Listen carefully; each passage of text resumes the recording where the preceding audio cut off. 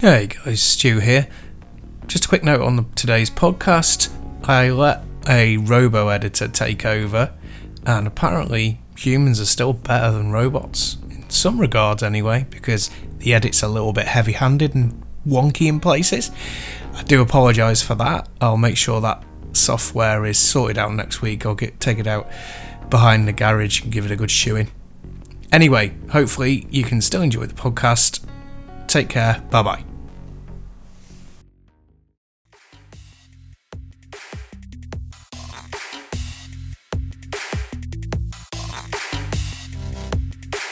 Hello and welcome to the MHG podcast. Once again, I'm your host Bradley, and joining me this week, I promised him I wouldn't go on about the Steam Deck because he hasn't got a Steam Deck and I've got a Steam Deck. God, I've done it, haven't I? I've already mentioned the Steam Deck. Sorry, I didn't mean to mention the Steam Deck. How you doing, Stu? Steam Deck. I was like John. It's like that scene. John Malkovich. Yeah, being John Malkovich. Everything was Steam Deck. Yeah, no, I totally... it's really funny. I'm not jealous. I've got one coming whenever, sometime between now and June, apparently.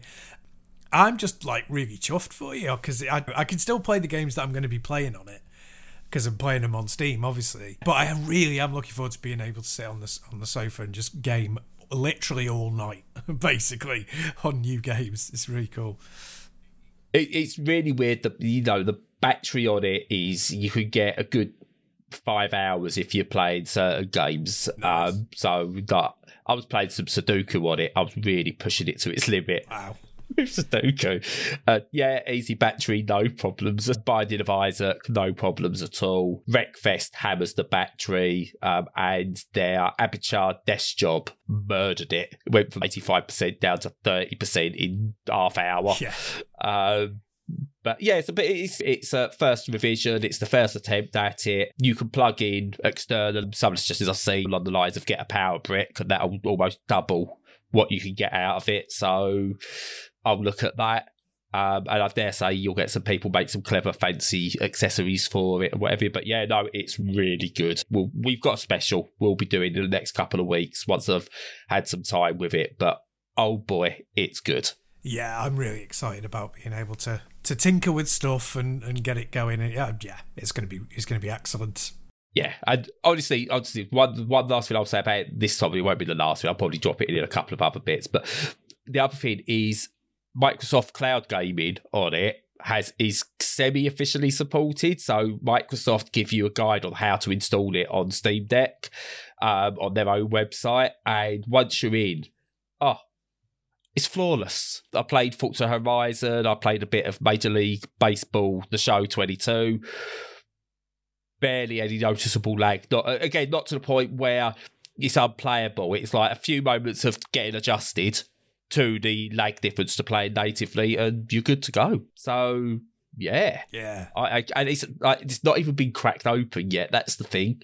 That's it. Yeah, it's amazing. It's as a platform, it's like a load of an amateur football team being invited to play at like Wembley or San Siro or something. The platform is absolutely amazing, and there's so much that's going to be running beautifully on it. At the moment, it's a little bit amateur, but the platform is there for beautiful stuff to happen, and it's already started, and it's only been out for about a month and a half.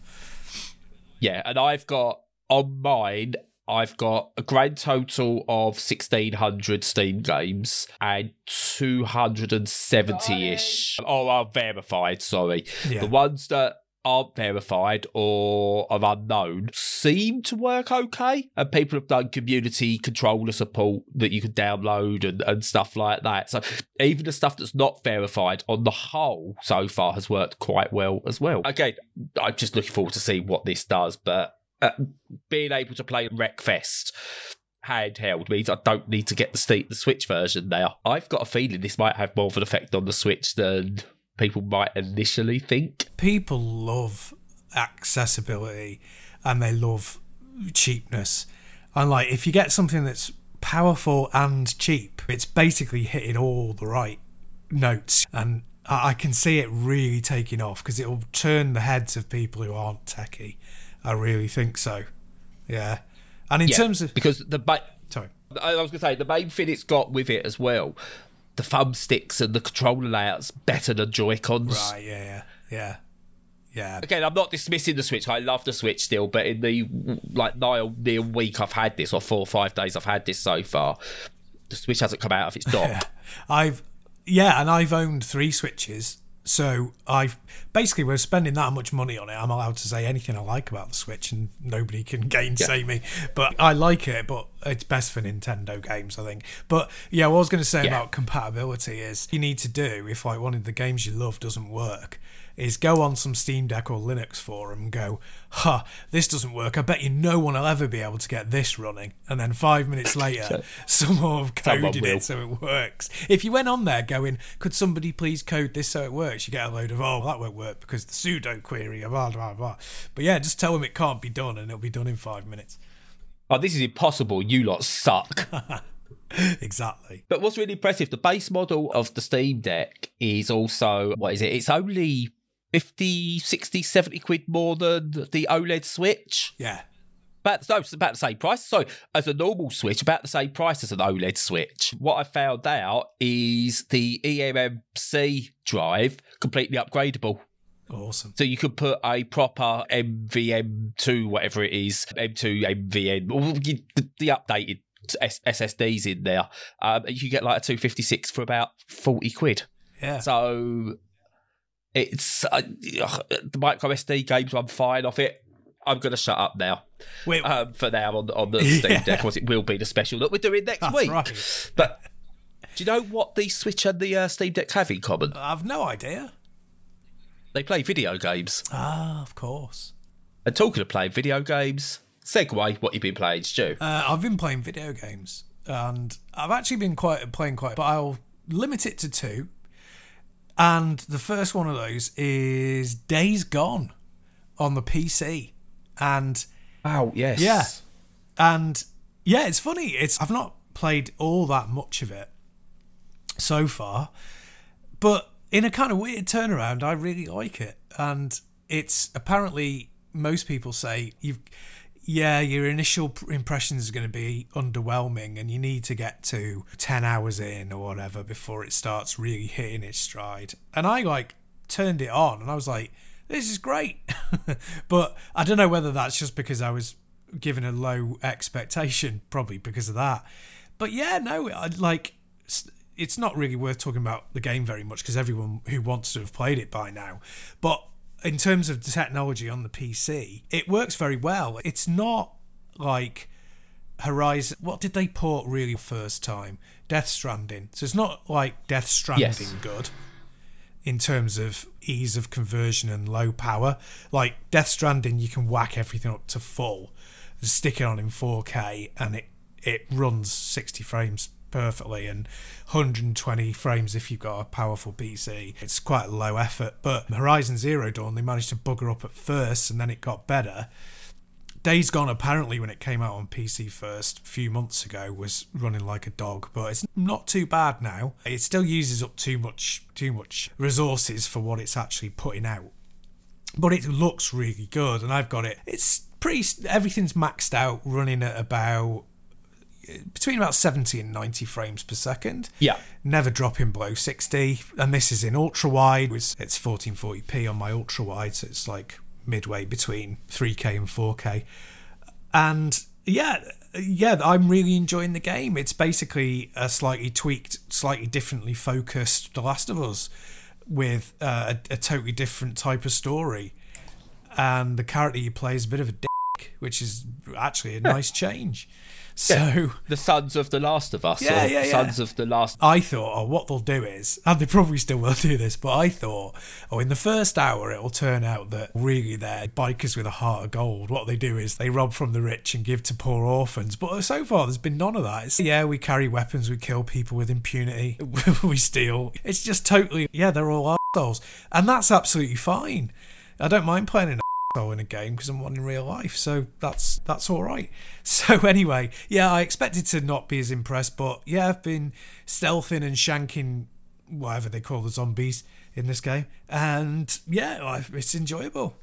Yeah, no, I've played it a bit on originally PlayStation 4. I've got it again on PC because I got it quite cheap in a bundle somewhere, I think, a little while back. Just been having a bit of fun with it there. And I would say, yeah, I've really enjoyed it. And the guy is an so what I actually really like is at the start, they actually almost say as though these are going to be like, watch it, they're actually going to be good guys, really. There's that element there that you mentioned. You go, right, they're really going to go, he turned out to be the hero all along or whatever. But to be honest, it does that thing. I've never understood motorcycle gangs. So like in like things like the Sons of Anarchy and stuff like that, I've never understood it. It's like a 12-year-old. They're like, honestly, like a bunch of like kids going around going, oh, we've got the drugs and we've got the guns and you can't have my guns and we're going to supply it. Like, that's not really a thing, surely. I think it must be a cultural difference, because I think in America, like when they've got like state troopers and stuff, they've got like fairly sleepy areas and a lot of space between them, and there's a lot more room for crime that's based on the roads, whereas in this country, like a biker gang could go from like one end of the country to the other in an afternoon pretty much in about 10 hours, and it's hardly the same. So I think it's a bit of a cultural difference. I like the sense of space in it. I like the fact that like even when you're in a comparatively rural area, it's nothing like what a rural area in the UK would be. It's really, you're in wilderness 2 seconds after you've stepped out the side of the town centre, and that gives it a really good sense of if you're going off to a pharmacy to loot materials, or you're going to a garage to get parts. It's a big drive, it's a big step, it's a vulnerable place. I'd like actually to see a really serious but high budget zombie film made in the UK. I suppose the last one was 28 Days Later and 28 Weeks Later. Yes. And they used used Shaun of the Dead. Yeah, that was more comedy on it. No, I will have an argument with you here. I would argue Shaun of the Dead was probably the most realistic zombie film ever made. Well, it might be. It's not very gory though. Doesn't need to be. But the reaction is a typically British reaction. Oh, yeah. Oh, absolutely. Yeah. I think if you played it too seriously, then it just wouldn't work. Yeah, yeah. Oh, what's it called? Dead something? The Charlie Brooker Channel 4 one. Dead Set. Yes, Dead that's Set. Brilliant. Yeah, that was good. Anything Charlie Brooker is good. Yeah, it is. But anyway, back to video games. Yeah, Days Gone. Cocktails vs. Zombies, by the way. Give that a go if you want a good comedic zombie film that is bad but brilliant. Fair play. But I'm enjoying Days Gone. Yeah, very good so far. Yeah, I really liked it. It's one of those games where I'm hoping it does get deck support, because it's great for playing for half an hour, potter around for a bit, do a mission, get back to your safe house and stuff like that. Really like that side of it. And I don't always want to be sat here at the PC playing it. Yeah. So I could remote play it. That's something I could do. But I like it. It's a good sort of potter around game. It does.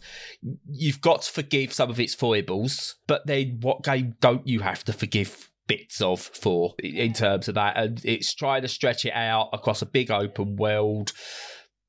And honestly, I actually think as an open world, it's one of the better ones in terms of giving you stuff to do that isn't just here's an icon, go to icon. Yes, I found that in a very different way with Horizon Forbidden West, which improves on what it does with its space way more than the first game. Although I love the first game, but Forbidden West makes it really doesn't feel copy pasted. Everything, well, not everywhere, but there are so many places that feel like real locations, that feel like that they've been properly and fully designed to be impressive when you come across them. And things don't have to be like visually amazing for you to be excited by a new area. I think that's one of the things that developers perhaps don't understand sometimes, is it doesn't have to look fabulous, it just has to be different and unusual. And I remember like one of my favourite games of the past was, apologies for my throat by the way to the audience, I've got a cold, it's not COVID and you can't catch it online anyway. It is D2, I've mentioned before, which came out on the Dreamcast 1999. And that's all set in the Canadian wilderness and it's just snow. And then in one part you come across a crashed aircraft, and just the sense of, after all that bleakness and the pure whiteout and just the odd stunted tree, bit of mountain rocky outcrop, tiny little hut that you start from. Seeing it, it's just like a bog standard plane, but it brings a real thrill because you don't know what's going to be in it. You don't know what monsters you're going to face. It's just a real shock, and that's really important to have these things that you come across that don't have to be incredibly rendered. They just have to be unusual and exciting. Yep, no, exactly. And I think Sony do a good job with this, actually. I think Days Gone and Horizon Zero Dawn, I've not played Forbidden West yet, done a good job of, once you leave like the starting area, or you have to find a new area, you have this trepidation with you because you don't know what to expect. And that's what you should feel, like you're almost creeping through in a way because you don't know where you're going, you don't know what to expect. Whereas if you look at Ubisoft, it just feels like there's so much to do. There's so many icons. It's almost like their game design is someone's let off a confetti cannon. Wherever the confetti lands, we'll put an icon there. And do you think they've learned a lesson from that? Because wasn't the last Assassin's Creed Valhalla, and that's quite a while ago, 2 years? Yeah, do you think they're taking more time out? I don't know. I think from what I understand, the game was better, but from people I spoke to about it, were still saying it's still icons. So I don't know whether the journeys between are improved or what have you. But there's a reason I think I preferred Syndicate to the others when I played them, because it was set in London. It was a lot more crowded. You felt like you was going places, not just empty wildernesses or just bombarded by icons. Even though again it had all like the Ubisoft icons everywhere, it didn't feel like that was it. And even in their racing games, they've done it as well. And it's just too much to do. But no, I think Sony do a good job. I still think the masters of the open world are the team on the Yakuza series, because it's just everything's just in there. But yeah, no, it's Days Gone. I'm a big fan of it. I think it's one of those good quality, higher mid-tier games. Yeah, it's funny that we've both ended up liking that one because it's not a genre that we're big fans of. But yeah, cool. No, I think you can pick one or two open world games to play, and if you stick with them, you're fine. It's when you just only play open world games, that 100-hour epics, I think you get burnt out. Yeah, that's where the problems start, definitely. Yes. So, moving on, you might have been travelling to various different locations and cities in the zombie apocalypse. I have been building cities. Do you know what we built this city on? Rock and roll. No, grass. Oh, right, okay. Why would you build a city on rock and roll? It's weird. I don't know, I've never really understood that. I've been playing High Rise City, which is a city building game that's out in early access at the moment from developers Forexo Entertainment. They're a new studios, like it's only a very small team. But essentially what you've got here is, I'm going to make the comparison first and then backtrack from the comparison. And you'll understand why in a minute. What you've essentially got here is an even India take on City Skylines, which is already an indie take on SimCity. When you first play the game, the visual style, the grids on it, the way roads are built, all of it just screams City Skylines clone. But what it's done, it's gone, right, this is what works. This is why City Skylines is a good city build and what it does really well. So this is what we're going to do. And it's got all the different feeds. So you build roads, districts, etc., etc. But what City Skylines is essentially a glorified traffic management simulation. That's where City Skylines excels. Whereas High Rise City is more than that. It's more based on a tycoon game. Economies is the major thing. Obviously your networks, if it matter, but the economy. So what you essentially build is you build industry, and it's your industry that builds is how you progress through the game. It's got like impressive numbers. So it reckons it can have up to 1 million inhabitants within the game and stuff like that. And they're all different types of like population types and things like that. And its big thing is 50 different resources within the game. And you use those resources to, again, just like make sure the city runs in a network, like an economy network. And it's really good so far. I've put a good couple of hours into it. And again, it lacks some of the polish of City Skylines, but City Skylines has been out for many years. It's been modded by a dedicated community, and they've gradually got more money to do with what they want within this. But as I said, yeah, what this really does well is economy and resource management. So you've really got to look at how it all fits together, and little things like where you place these things has an effect and how they all work together. So if you've got something that's like miles away, but is meant to be feeding something else that's miles away quite regularly, and you've not got the best route for that, then you've got to look at that. Or is there a way that you can bring it closer together so they can work closer together? So you might have like agriculture doing one thing with this other thing, but it might also then need to feed into a city and produce the resources for that, for them to do their bit.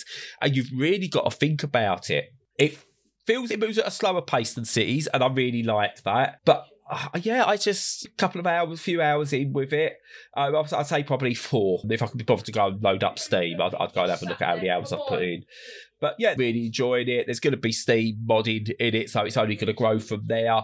Good alternative. Awesome. If anyone goes and looks at this on the Steam homepage, I've just loaded it up now just to double check. And yeah, every time I look at this, I have to go, oh no, it is High Rise City. It's not City Skylines. Because just that initial zoning and building, the grids and everything that are there, it does it all. They're wearing their influence on their sleeve, but they're doing their own thing with it without just trying to do an over-the-top hook with it. So again, really good. What I would say is if you're not a big fan of city builders, it's not going to change your mind. Simple as that. Well, I absolutely can't stand them, so I won't be doing it. There you go. No, enjoy it vicariously. Yeah. But I really... and again, with most games, he's got a soundtrack as well. I think I got the soundtrack with mine when I got it. I don't know why City Builder needs a soundtrack, and I don't think the soundtrack's all that good. But not a dedicated, separate kind of digital download type thing, no. No, it's good. I enjoy it. So, yeah, it's one. I'm hoping it's more accessible than Cities. With Cities now, I've got so many mods. It takes ages to load, so I've really got to be in the mood, whereas this boots up quite quickly. That's a bonus it's got. Hoist by your own pet toad. Yes. I've been playing something that has been talked about a fair bit. It's Slipstream, which is a retro racer. Yes. And yeah, I've been really enjoying this one. There's been I saw some debate online about the way that it refreshes the screen and the way that it sort of flickers can put people off. It's not been a problem for me, but I'm playing on computer, playing on a monitor. It's got a really high refresh rate, so that might help. And I don't suffer with motion sickness very much at all. Really rare. Got my VR legs and everything, so it's not really a deal for me. But I suppose it would be a deal for some people, because if you remember Outrun, which is very much a kind of descendant of it, has these sprites scaling towards the screen really, really quickly, and it can produce a bit of a hypnotic state kind of thing if you're susceptible to it, especially as repeated textures over and over again. But the game itself is really good. At first I really struggled with, because it models itself after Outrun 2's drifting. Yeah. Less so than the original game. And I struggled with it at first until I realised that even though it's an analog game where you can play it digital, but it's designed around being analog, you activate the slide digitally. Go accelerate, brake, accelerate. Like tap them. Yeah. So off accelerate, onto brake, back on, off brake and onto accelerate, all within the space of about half a second. There's a wider window than that if you can't do it that fast. Somewhere between a quarter of a second and a second is absolutely fine, but it's a digital process. If it reads those input, and I know I'm starting to sound like technical about this, but I'm doing it for a reason. It's because I think it might put some people off, because I've heard people say that the game's really hard, and I find it challenging, but I don't find it really hard. But that's because I worked out quite early on. You have to tap in that sequence to get yourself into drifting. Yeah. And when you're in drifting, it's very different from Outrun, because in Outrun you are pretty much, except when you're at max speed, which is rare because of all the corners, are only accelerating if you're driving normally. When you go into a drift, you can only ever stay at that speed or go slower. Whereas in Slipstream, you go faster. When you, at the very least, you maintain speed, but mostly you gain speed. And also you can slipstream when you're in drift. And that's your only type of speed boost in the game. And so when you're in drifting, obviously you're covering most of the road. Your car like fits over most of the road, so it's dead easy to slipstream because you're technically like, you know, in the slipstream of another car. So you actually go a lot faster overall, is what I'm saying, if you manage to do it effectively. So get that digital thing down of getting into the slipstream by tapping those buttons and then getting into slipstreams themselves, and it's a lot easier. And it opens it up then and makes it a really good retro racer, I think. Yeah, I've looked at this one and I'm very much in a camp of I'm not sure I can physically handle it. Purely the fact is, it just looks like it's being played in reverse too. That there's that issue with it. I know a few people have said about that, and I know that's an illusion you get with when you see something spinning and it hits a certain speed. It then looks like it's going in the opposite direction for a moment before it then goes back. Yeah. So I know why it happens, but I have issues with, if I get lots of flashing lights and bright colours all over the place, that causes me issues with my eyes anyway. I don't want to put myself playing a game where I could do myself physical harm, where I can help it. I even need to turn down some of the effects on Tetris Effect. That's where I am with stuff. I don't know what the accessibility options are like on this game, but yeah, even the trailer hurt my eyes. So, but it looks fun. That's the one.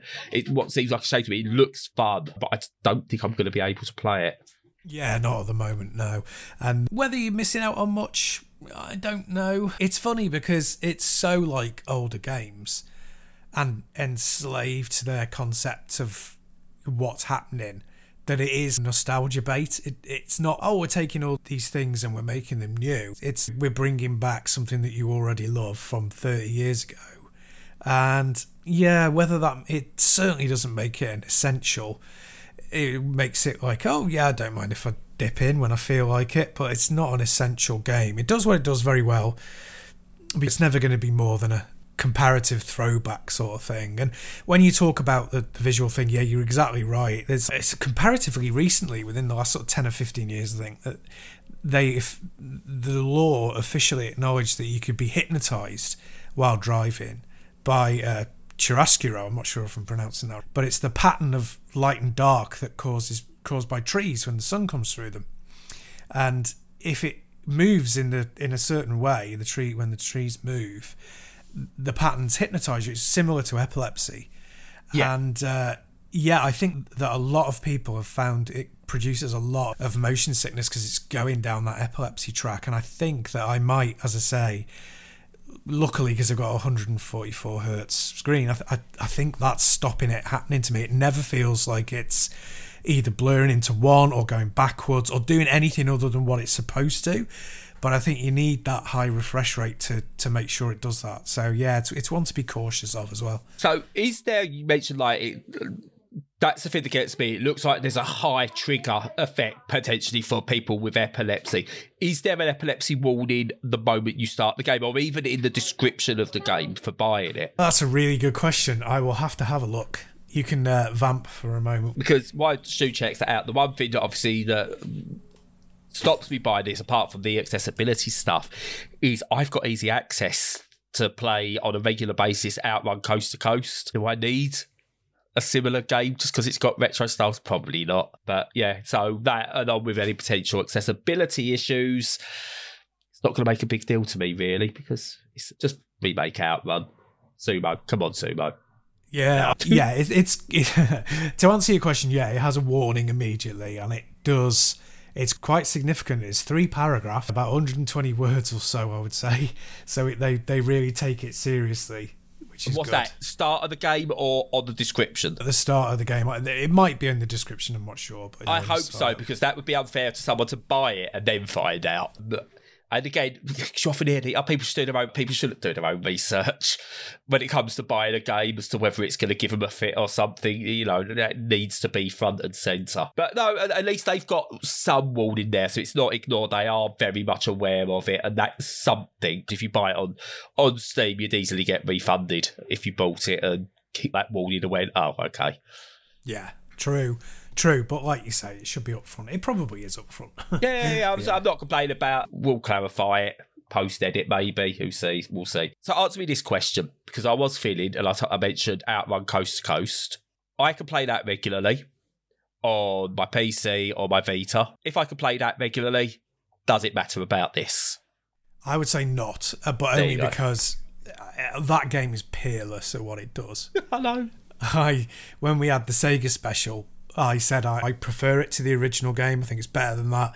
I think it's better than 90% of even the best arcade races. It's so high up there. It's got a couple of little mates bumping shoulders with it, and that's Daytona, Sega Rally. Yeah, Ridge Racer, one of the better Ridge Racers. Yeah, no, definitely. But it's that's the thing, and just go slightly on tangent. It's why I always argue: get whatever emulation device you want to get, but I think you need to have 3DS and a Vita, because you can get your entire Vita and PSP back library played on what's essentially native hardware, and the entirety of Nintendo's handheld catalogue pretty much flawlessly played on a 3DS with simple hacks and modding just to open it up a bit. So if you're into emulation, whatever emulation device plus those two handhelds are must-haves. Yeah, you're right. The PSP particularly was like probably a modder's paradise. I think it's probably the most moddable. And just that thing of being able to unlock the CPU so that you can play it at fully uncapped is that's really important. Although it's important to say now that even using the Vita, loads of the games are delisted and you can't get hold of them anymore. So if you're coming into it new, you're gonna have to get you have to go down the ROM route without a doubt for a lot. Which is fine. As soon as a company, and I will always argue this, as soon as a corporation goes, we're not going to let you buy our games anymore, off you go. It's open season.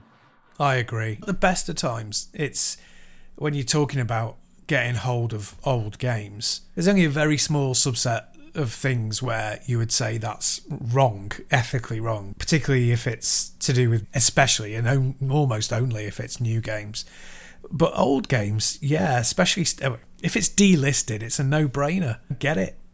Here's the simple thing, right? Is it wrong to go and pirate the recent indie snowboarding game Shredders? Yes, because they're a small indie and every sale matters to them. It's available to buy it. Is it wrong to go for ROM from somewhere on SSX Tricky? No, because EA won't let you buy that game anymore.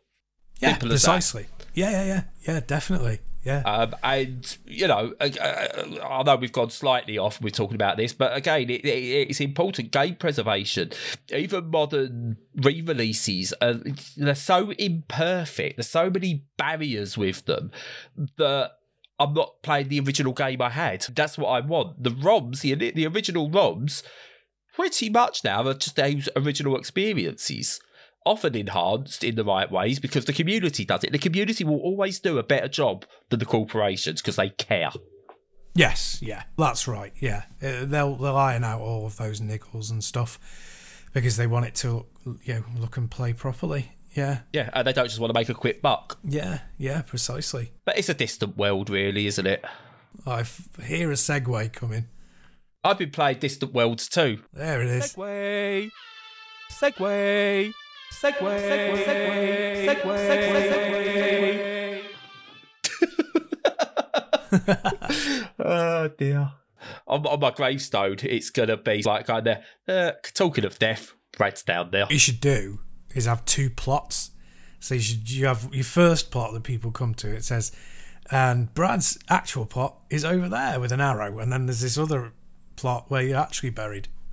Yeah, talking of death, death's a shame. By the way, Brad's over there. There you go.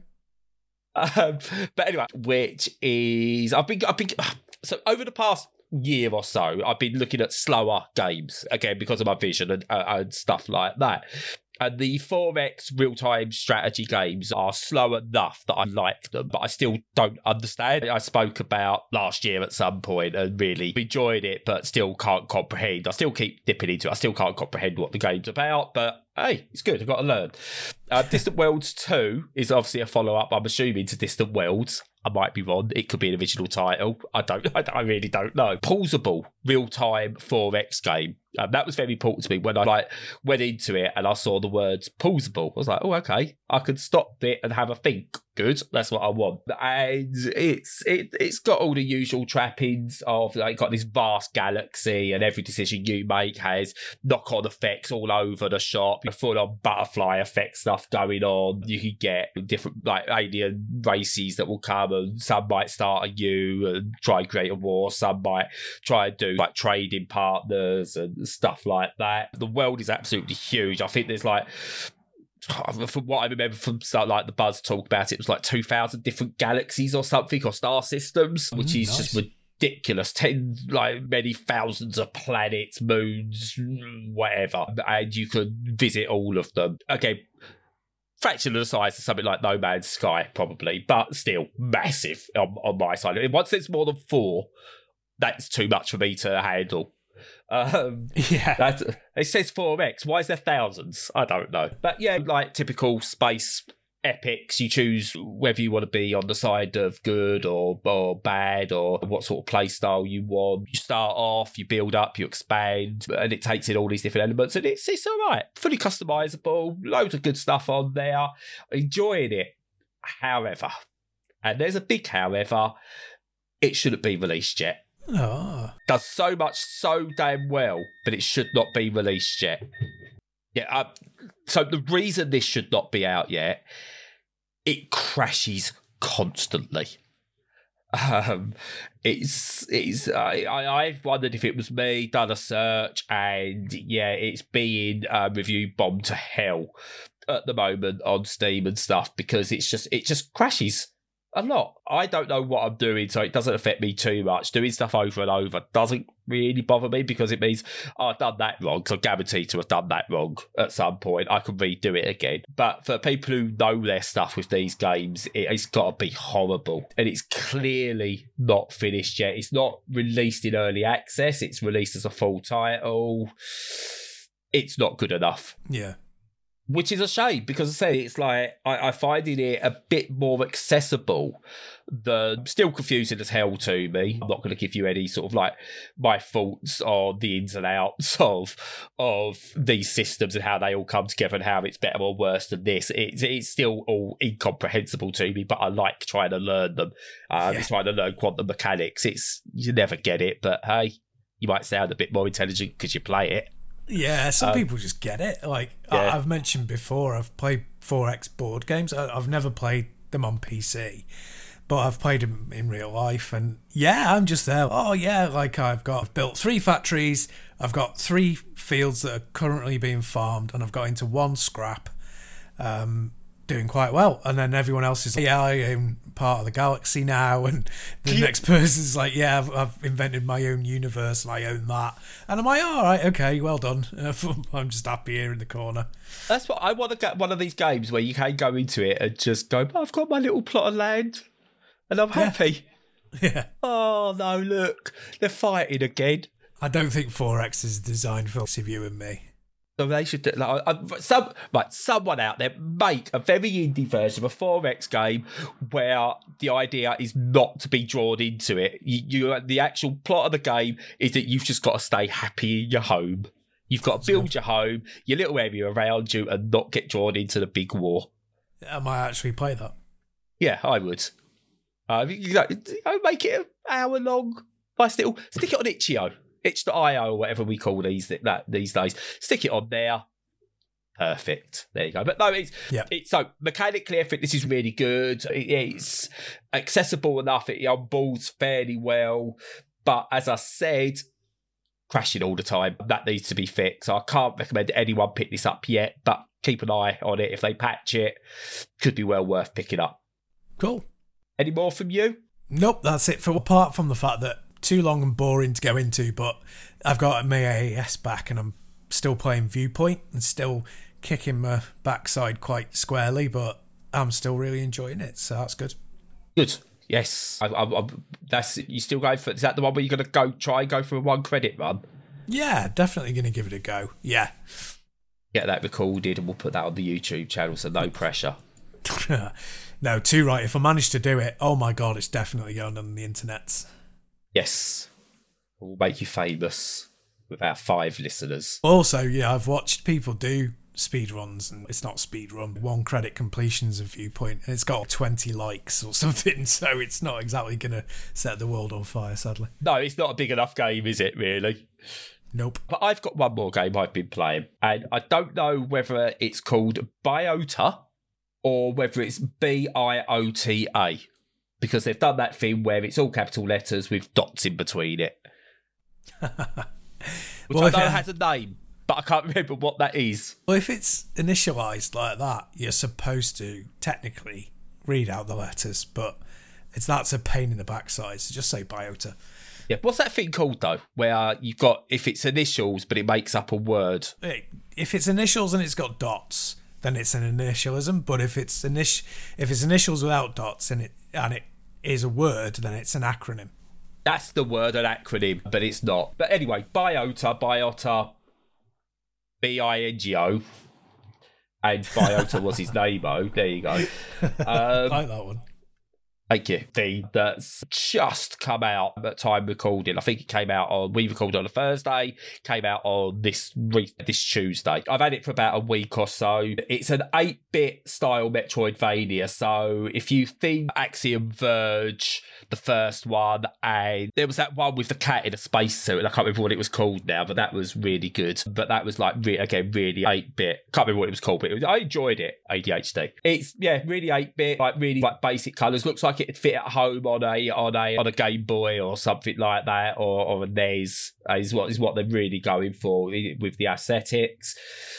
It feels like an 80s/90s Metroidvania in every possible way. The way you progress, the way you upgrade, get different weapons, encounter different bosses, changes things up little bit. So it's got like a flying into the screen shooter bit on there, and there's like four colour palette I think it uses, so there's like tons of them you can switch between. 6 or 7, maybe 8 playable characters in there to really give it each time you play with each different character, and even the different colour palettes makes it feel like a different game. As I said, it throws up little mini games in a way where you like either fly ships or submarines and stuff like that changes up the gameplay enough to keep it feeling fresh at all the right points. But yeah, it's just really fun. It's not the best Metroidvania you'll ever play, far from it.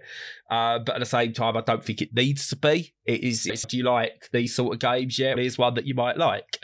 And it seems happy with being in that position. I don't know if this is on Switch or not. I've got it on Steam, and I'm not going to say it, but I think it'd be perfect for the Switch. So make of that what you will. Lovely little pick up and play, and it's very simple control. So again, you haven't got to relearn the game if you don't play it for a few weeks or something. Fairly short. I think you can get through it. I think I completed it in about 5 hours. Now that could mean it's a 5-hour game, or for normal people it's a half-hour game. I don't know. It took me about 5 hours, I think, to get through it. But there's reason to replay it and everything as well. Just a lovely little game. And seeing as you've done you're doing the audio for it, I would say it's my game of the week. The game of the week. The game of the week. Nice. Yeah, no, it looks really good. Was it Gato Roboto you were thinking of? Gato Roboto, yes, I love that. Was really good. I've not played it through, but yeah, it seems good. I played a lot of that was short as well. Panzer Paladin, that was a similar sort of theme, very NES themed. Yeah, lovely. Yeah, can't complain with that. Yeah. And what I like about these ones is they're curated as well, in terms of it's got a certain level structure. It's not all randomly generated, which a lot of Metroidvanias went down. So like Dead Cells did it, which is fine and everything like that. But that's because they're rogues. This isn't a rogue in any way, shape or form. It's pure Metroidvania with some other sprinklings thrown in. So absolutely lovely little game. I'm just going to check. About £7. So easily worthwhile. You're going to get the value out of it. Slightly more expensive than a cup of coffee, but definitely worth your time. It's one Again, I need to get a bumper made for this as well, but I'm definitely going to be buying this when I get my Steam Deck because it's perfect for Steam Deck. There you go. Your Steam Deck's going to cost you about $3,000, didn't it? Yeah, basically. Why you got the 512? No, 256. Yeah. So you've got, what is it, 450 quid? Something like that, yeah. On the hardware, and then another $2,500 on the software you're saying you're going to buy for it. Yeah, if one of the listeners wants to go back and add it all up, that'd be really nice. Thanks. Yeah, because we're too lazy. I am. We don't want to. But yeah, it's absolutely brilliant. Full controller support. It's on the Steam Deck. It's not technically verified yet, but it plays. There you go. Cool. It plays on there. But that's it games wise. Oh yeah, BIOS is definitely an acronym looking at it. Yeah, bio. Yeah. I don't even know what it means. I didn't even bother looking that up to see what BIOTA should actually mean. I've had a look at their main screen, their main page, store page on Steam, and it doesn't say, so screw 'em. I had a look at Slipstream, it doesn't say anything about this game will mess your head and make your brain explode, which it probably should. That's a shame. Developers of Slipstream, dude, you really should do that, because again, you don't want to be known for causing someone to have an attack. That's not why you want your game to become well known. Well, that's it. You really are treading that fine line, aren't you? And you and I have talked about in not distant past about there should be a step where you get like a user experience tester in QA based upon what it's like when you're playing it on different screens, panels, consoles. You can't just go, oh, it works perfectly well on my developer kit and then on the QA tester's kit and then just, think that that's fine. Because you can have people who've got like suboptimal stuff or even brand new stuff that just doesn't happen to fit perfectly in with what they've got planned, and then you're buggered. I saw a video the other day that said the most popular or common card for Steam users is a 1660. Yeah. So really, that's what you should be aiming. Like, if you're making a game, does it work on that at some capacity? Not saying best, like everything's got to work perfectly on it, but can you play it in potato mode at the very least on a 1660? That's what you've got to aim at. But yeah, again, it's why we always say, get people with disabilities in to test your games or to consult before you play. Now, there's ways of doing it. You might get someone disabled to come in and play test and make changes. That's fine. What you cannot do is get someone with epilepsy to come in and play test your game and go, oh, we've gone through another one. We best change it or put a warning out. That's not how that works. Yeah.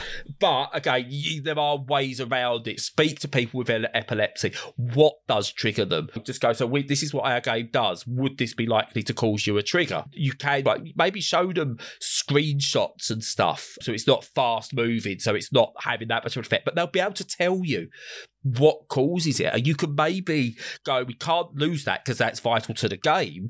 But we know now, let's put that warning front and centre that when you buy the game, this game is not compatible for people with epilepsy. It's the same as if you don't want to put accessibility settings in your game for certain things. So say, for example, it's really important this game must be bright visuals and certain text colours and stuff like that. Just put, this game is not suitable for people who are have got poor vision. Or if something relies completely on sound and there's no way you could do it with visual cues, this game is not suitable for people who are hard of hearing. Yeah. At least let people know straight out the gate. And this is where consultancy can come in. I think it's very important on the accessibility point of view. Yeah, I 100% agree. I 100%. And I like to say, as I said in the past as well, it's not, once you conceptualise that and you say it has to be done, then it's not difficult. It's not one of those things that you have to think, oh God, if we decide to do that, we've got to change our business model. No, it's not like that at all. It's really a case of just getting into the mindset of doing those tests and then going, oh, and here's all the information for you. And then you will be lauded and praised for that. Just like companies who champion their green credentials or organicness or low carbon emissions, just like they do. You will not get a kickback from that. You will actually get positivity. Here's a couple of examples with the games I've played this week that I'm going to speak about on this. I wasn't playing. This is an amendment. This is going to be almost our accessibility and mental health chat that we've not done for a while. So, Distant Worlds 2. Okay, if you noticed when I spoke about it, I didn't call out its accessibility options because 4X games are a certain way. The reason I struggle with them is probably down to my ADHD. I can't concentrate enough on the various different systems to get enough of an understanding of each various one and how it plays off against each other. That's an ADHD thing. Other people might have some issues with that, but with me, to learn, I either focus on one thing completely or all of it, all over the place. That doesn't work for a 4X game. I'm not turning around and going, a 4X game should cater to me. I, as an ADHD sufferer with that sort of game, have got to learn to either adjust to that game or accept that it's not for me, I'm never going to be able to play it, which is fine.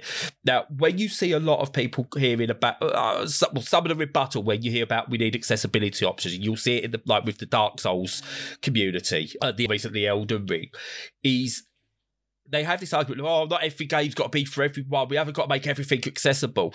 No one's saying every single game has to be completely accessible for everyone. But this is where a consultancy can come in. If you disability consultant or a team of disability consultants and they turn around to you, have a look at your game and go, right, so your game, this is what ideally needs to be done to make it accessible to blind people, to deaf people. Again, when I say deaf and blind, the full spectrum there of hard of hearing, visually impaired, different level. People with autism, ADHD, people missing certain limbs, and et cetera, and people with absolute full-on learning difficulties. You cannot make a game that caters to that whole demographic of every single disabled person because it's not possible. You cannot do it. What you need to be able to do is go, right, who can we make this accessible to by doing these steps? So as I said, a 4X game, make it so you can get bigger text so it's readable, for example, right? You can't do anything really to help someone with ADHD, so no one expects that. It is a game that requires a lot of movement with a keyboard and stuff. There's so much going on. I get you're not going to be, if you've got someone who's missing, completely missing limbs and can't use a keyboard, speech recognition might not work with a game. I get that, but make it clear. This is why these aren't here in this game. We've consulted this agency. We've spoken with them. This is what we've been able to implement based on this. This is what we missed. We've done this at the start of development. That will make people happy rather than going into a game and going, I can't play this now. Yeah. But that's all it needs. It's Biota as well. I could have complained the palette swaps aren't really an accessibility thing, but it's part of the gameplay. Now, I don't know whether that's just something they wanted to do anyway, but I was able to find palettes that allowed me to play it, not as an accessibility option, as an option within the game for it to be part of the game's selling point. Now, was that done with accessibility in mind, or was it just a pure gameplay decision? What influenced that? I don't actually care, because at the end of the day, I can play that game. I can pause it. You can pause it any time, maybe to check the saving, because it's actually fairly short and it does good checkpointing. So it doesn't need to worry about immediate save points and stuff like that as well.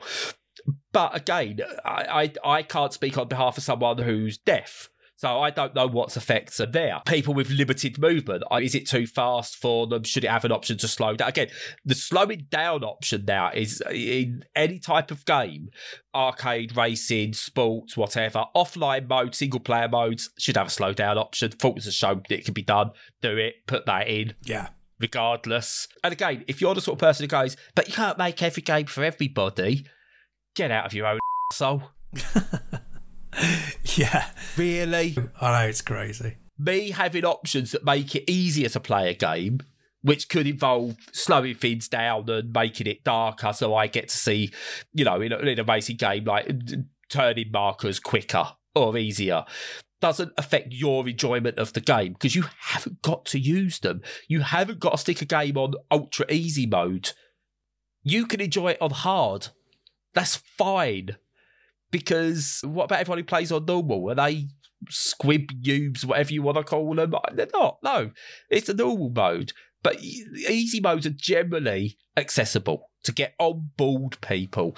And generally, if someone starts with an easy mode and it's too easy, guess what they do? Go on, Stu, have a little guess what they might do if it's too easy. Well, they might just bump up the difficulty a little bit.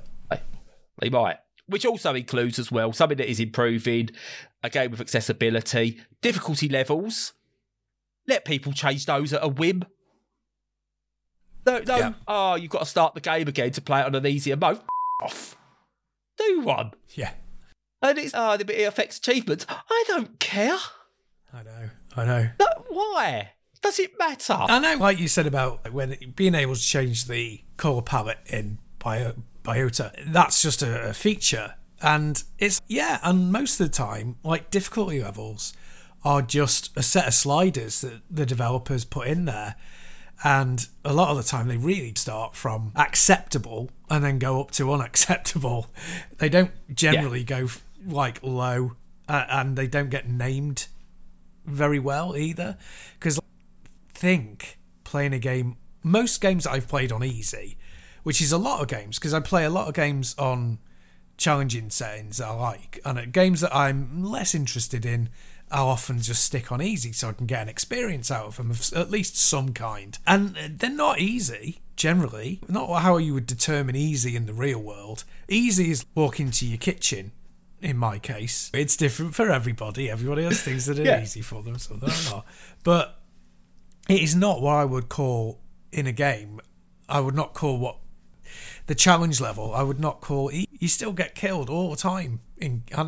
Okay, some of that because walking to your kitchen. Sometimes you just get killed walking to your kitchen. Yeah. While I like having extra lives, but they're not easy, and there should be lower difficulties even below easy that go right down to experience or story. And some games have that, but not very many. And I think it's great when they do. Silent Hill 2 did it 20 years ago, and it's hardly ever been done since. No, see, Laura K. Buzz, I watched a video of hers recently as well. She made a really excellent point about it, which pretty much surmised that the most hindering disability for getting into a game is visual impairment. If you're deaf, you can see to get into a game. If you've got limited movement, you've probably already got some kind of adaptive control for that. Again, it's not, let's dismiss those and only count on what are blind people. But in terms of the biggest hindrance to starting a game, it's visual impairment.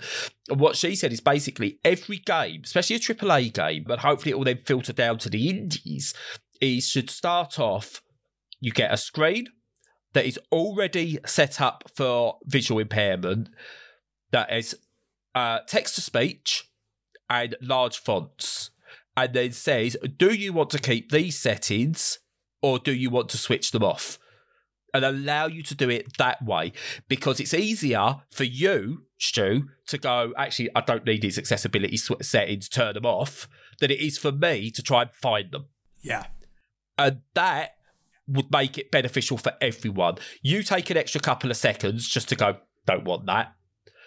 I could just go, oh yeah, thank you, I can play this game. And I can then go, actually, I don't need text to speech, I just need the large text, I'll turn that off. And I can then get into it without having to search. Because, again, we've not standardised where the accessibility, we've not even standardised where subtitles are. So God knows when it will happen for accessibility menus. So I've got to hunt and guess, are there accessibility? Are they under an accessibility menu? Are they under a graphics menu? Or what? That makes it very difficult for me to even get going on a game. It takes me 15, 20 minutes to get going on a game first time round because I've got to find what settings I can play with. But again, that's really good. And again, this could go at system level. Right? Yeah. If you've got a system level on PC, Xbox, PlayStation, Switch, whatever, that says console setup, before you start a game, do you want all accessibility options on by default or off by default? If you choose off by default, you skip that initial pop-up of this is our accessibility options. Do you want to turn them off or on? If you have it that you want that option on, at system level, you then get that list of, right, here are the accessibility options. Yeah. I don't see why that can't be done. If it's A, you go straight through to the game. If it's B, you get your list of options before you go into the game. I just don't see why that's not possible. Yeah, I completely agree. It seems ludicrous that it's not. It really does, and it's so easy to implement, and such a thoughtful feature that it has a chance to redefine the way that people look at these things. Because if there's a barrier in front of people, most will try and defeat that barrier so they can get some entertainment, but some will not, especially if they're younger and the gatekeeping is done by their parents or their whomever is in, what do they call it, guardian, anyone who's the adult in charge sort of thing. If they're the gatekeeper of their entertainment, they may not understand that there are options buried in a menu, and if it's there presented to them, if they understand that, if it becomes normalised that that's what's there, then it opens up that avenue, and you've suddenly got a whole new audience. So I think it's madness that it hasn't been addressed. But then I think ultimately, knowing how easy it is to do it comparatively, I think it comes down to systemic bigotry. And that doesn't mean that the individuals and the individual developers or publishers are necessarily bigots, but because as a society we're bigoted against people with disabilities, that filters through and you don't think about them. It's bigotry by omission rather than inclusion. Oh, yeah, it is. Again, I understand we've got a long way to go because we're still at a point whereby developers need to make a conscious decision about the sex and race and sexual orientation of their protagonists.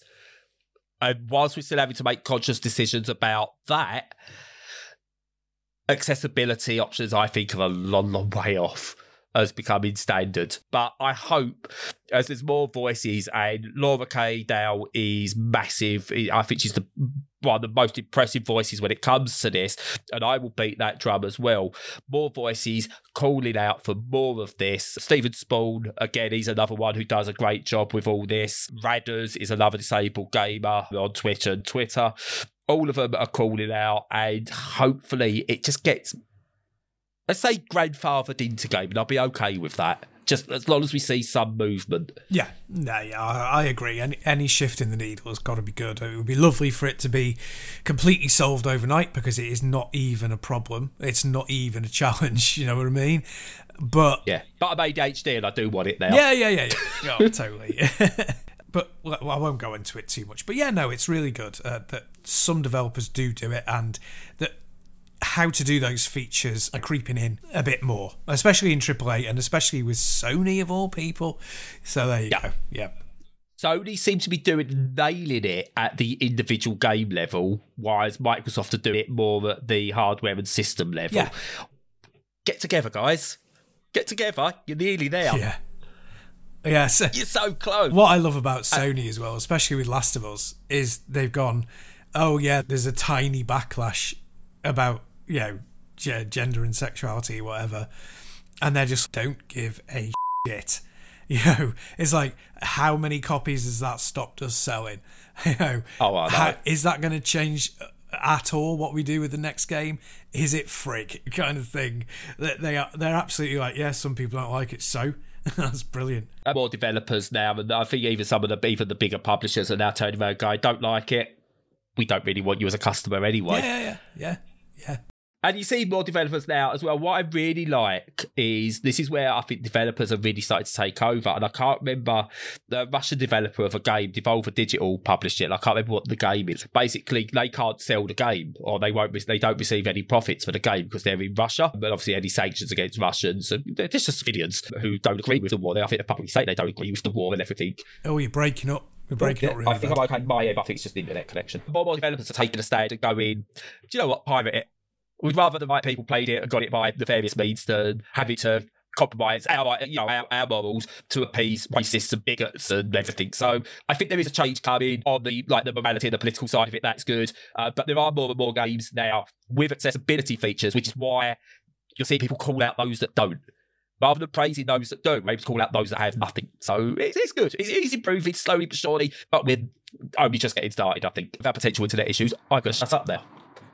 With no further ado, this will come out on the Easter Saturday. Have a great Easter weekend. You don't have to be celebrating it to enjoy Easter. Let's face it, it's not really a religious holiday anymore anyway. Hopefully you've got a break. I know some people won't have those days off, so just go really slack at work. That's my best advice if you're working. Unless you're a paramedic. Yeah, bless your heart. So, yeah, I shouldn't really have gone down that road at all. Yeah, apart from that, enjoy your gaming. Follow us on all of the socials. Join our Discord if you feel like it. And other than that, stay safe, stay sane, and try and get rid of your croaky throat.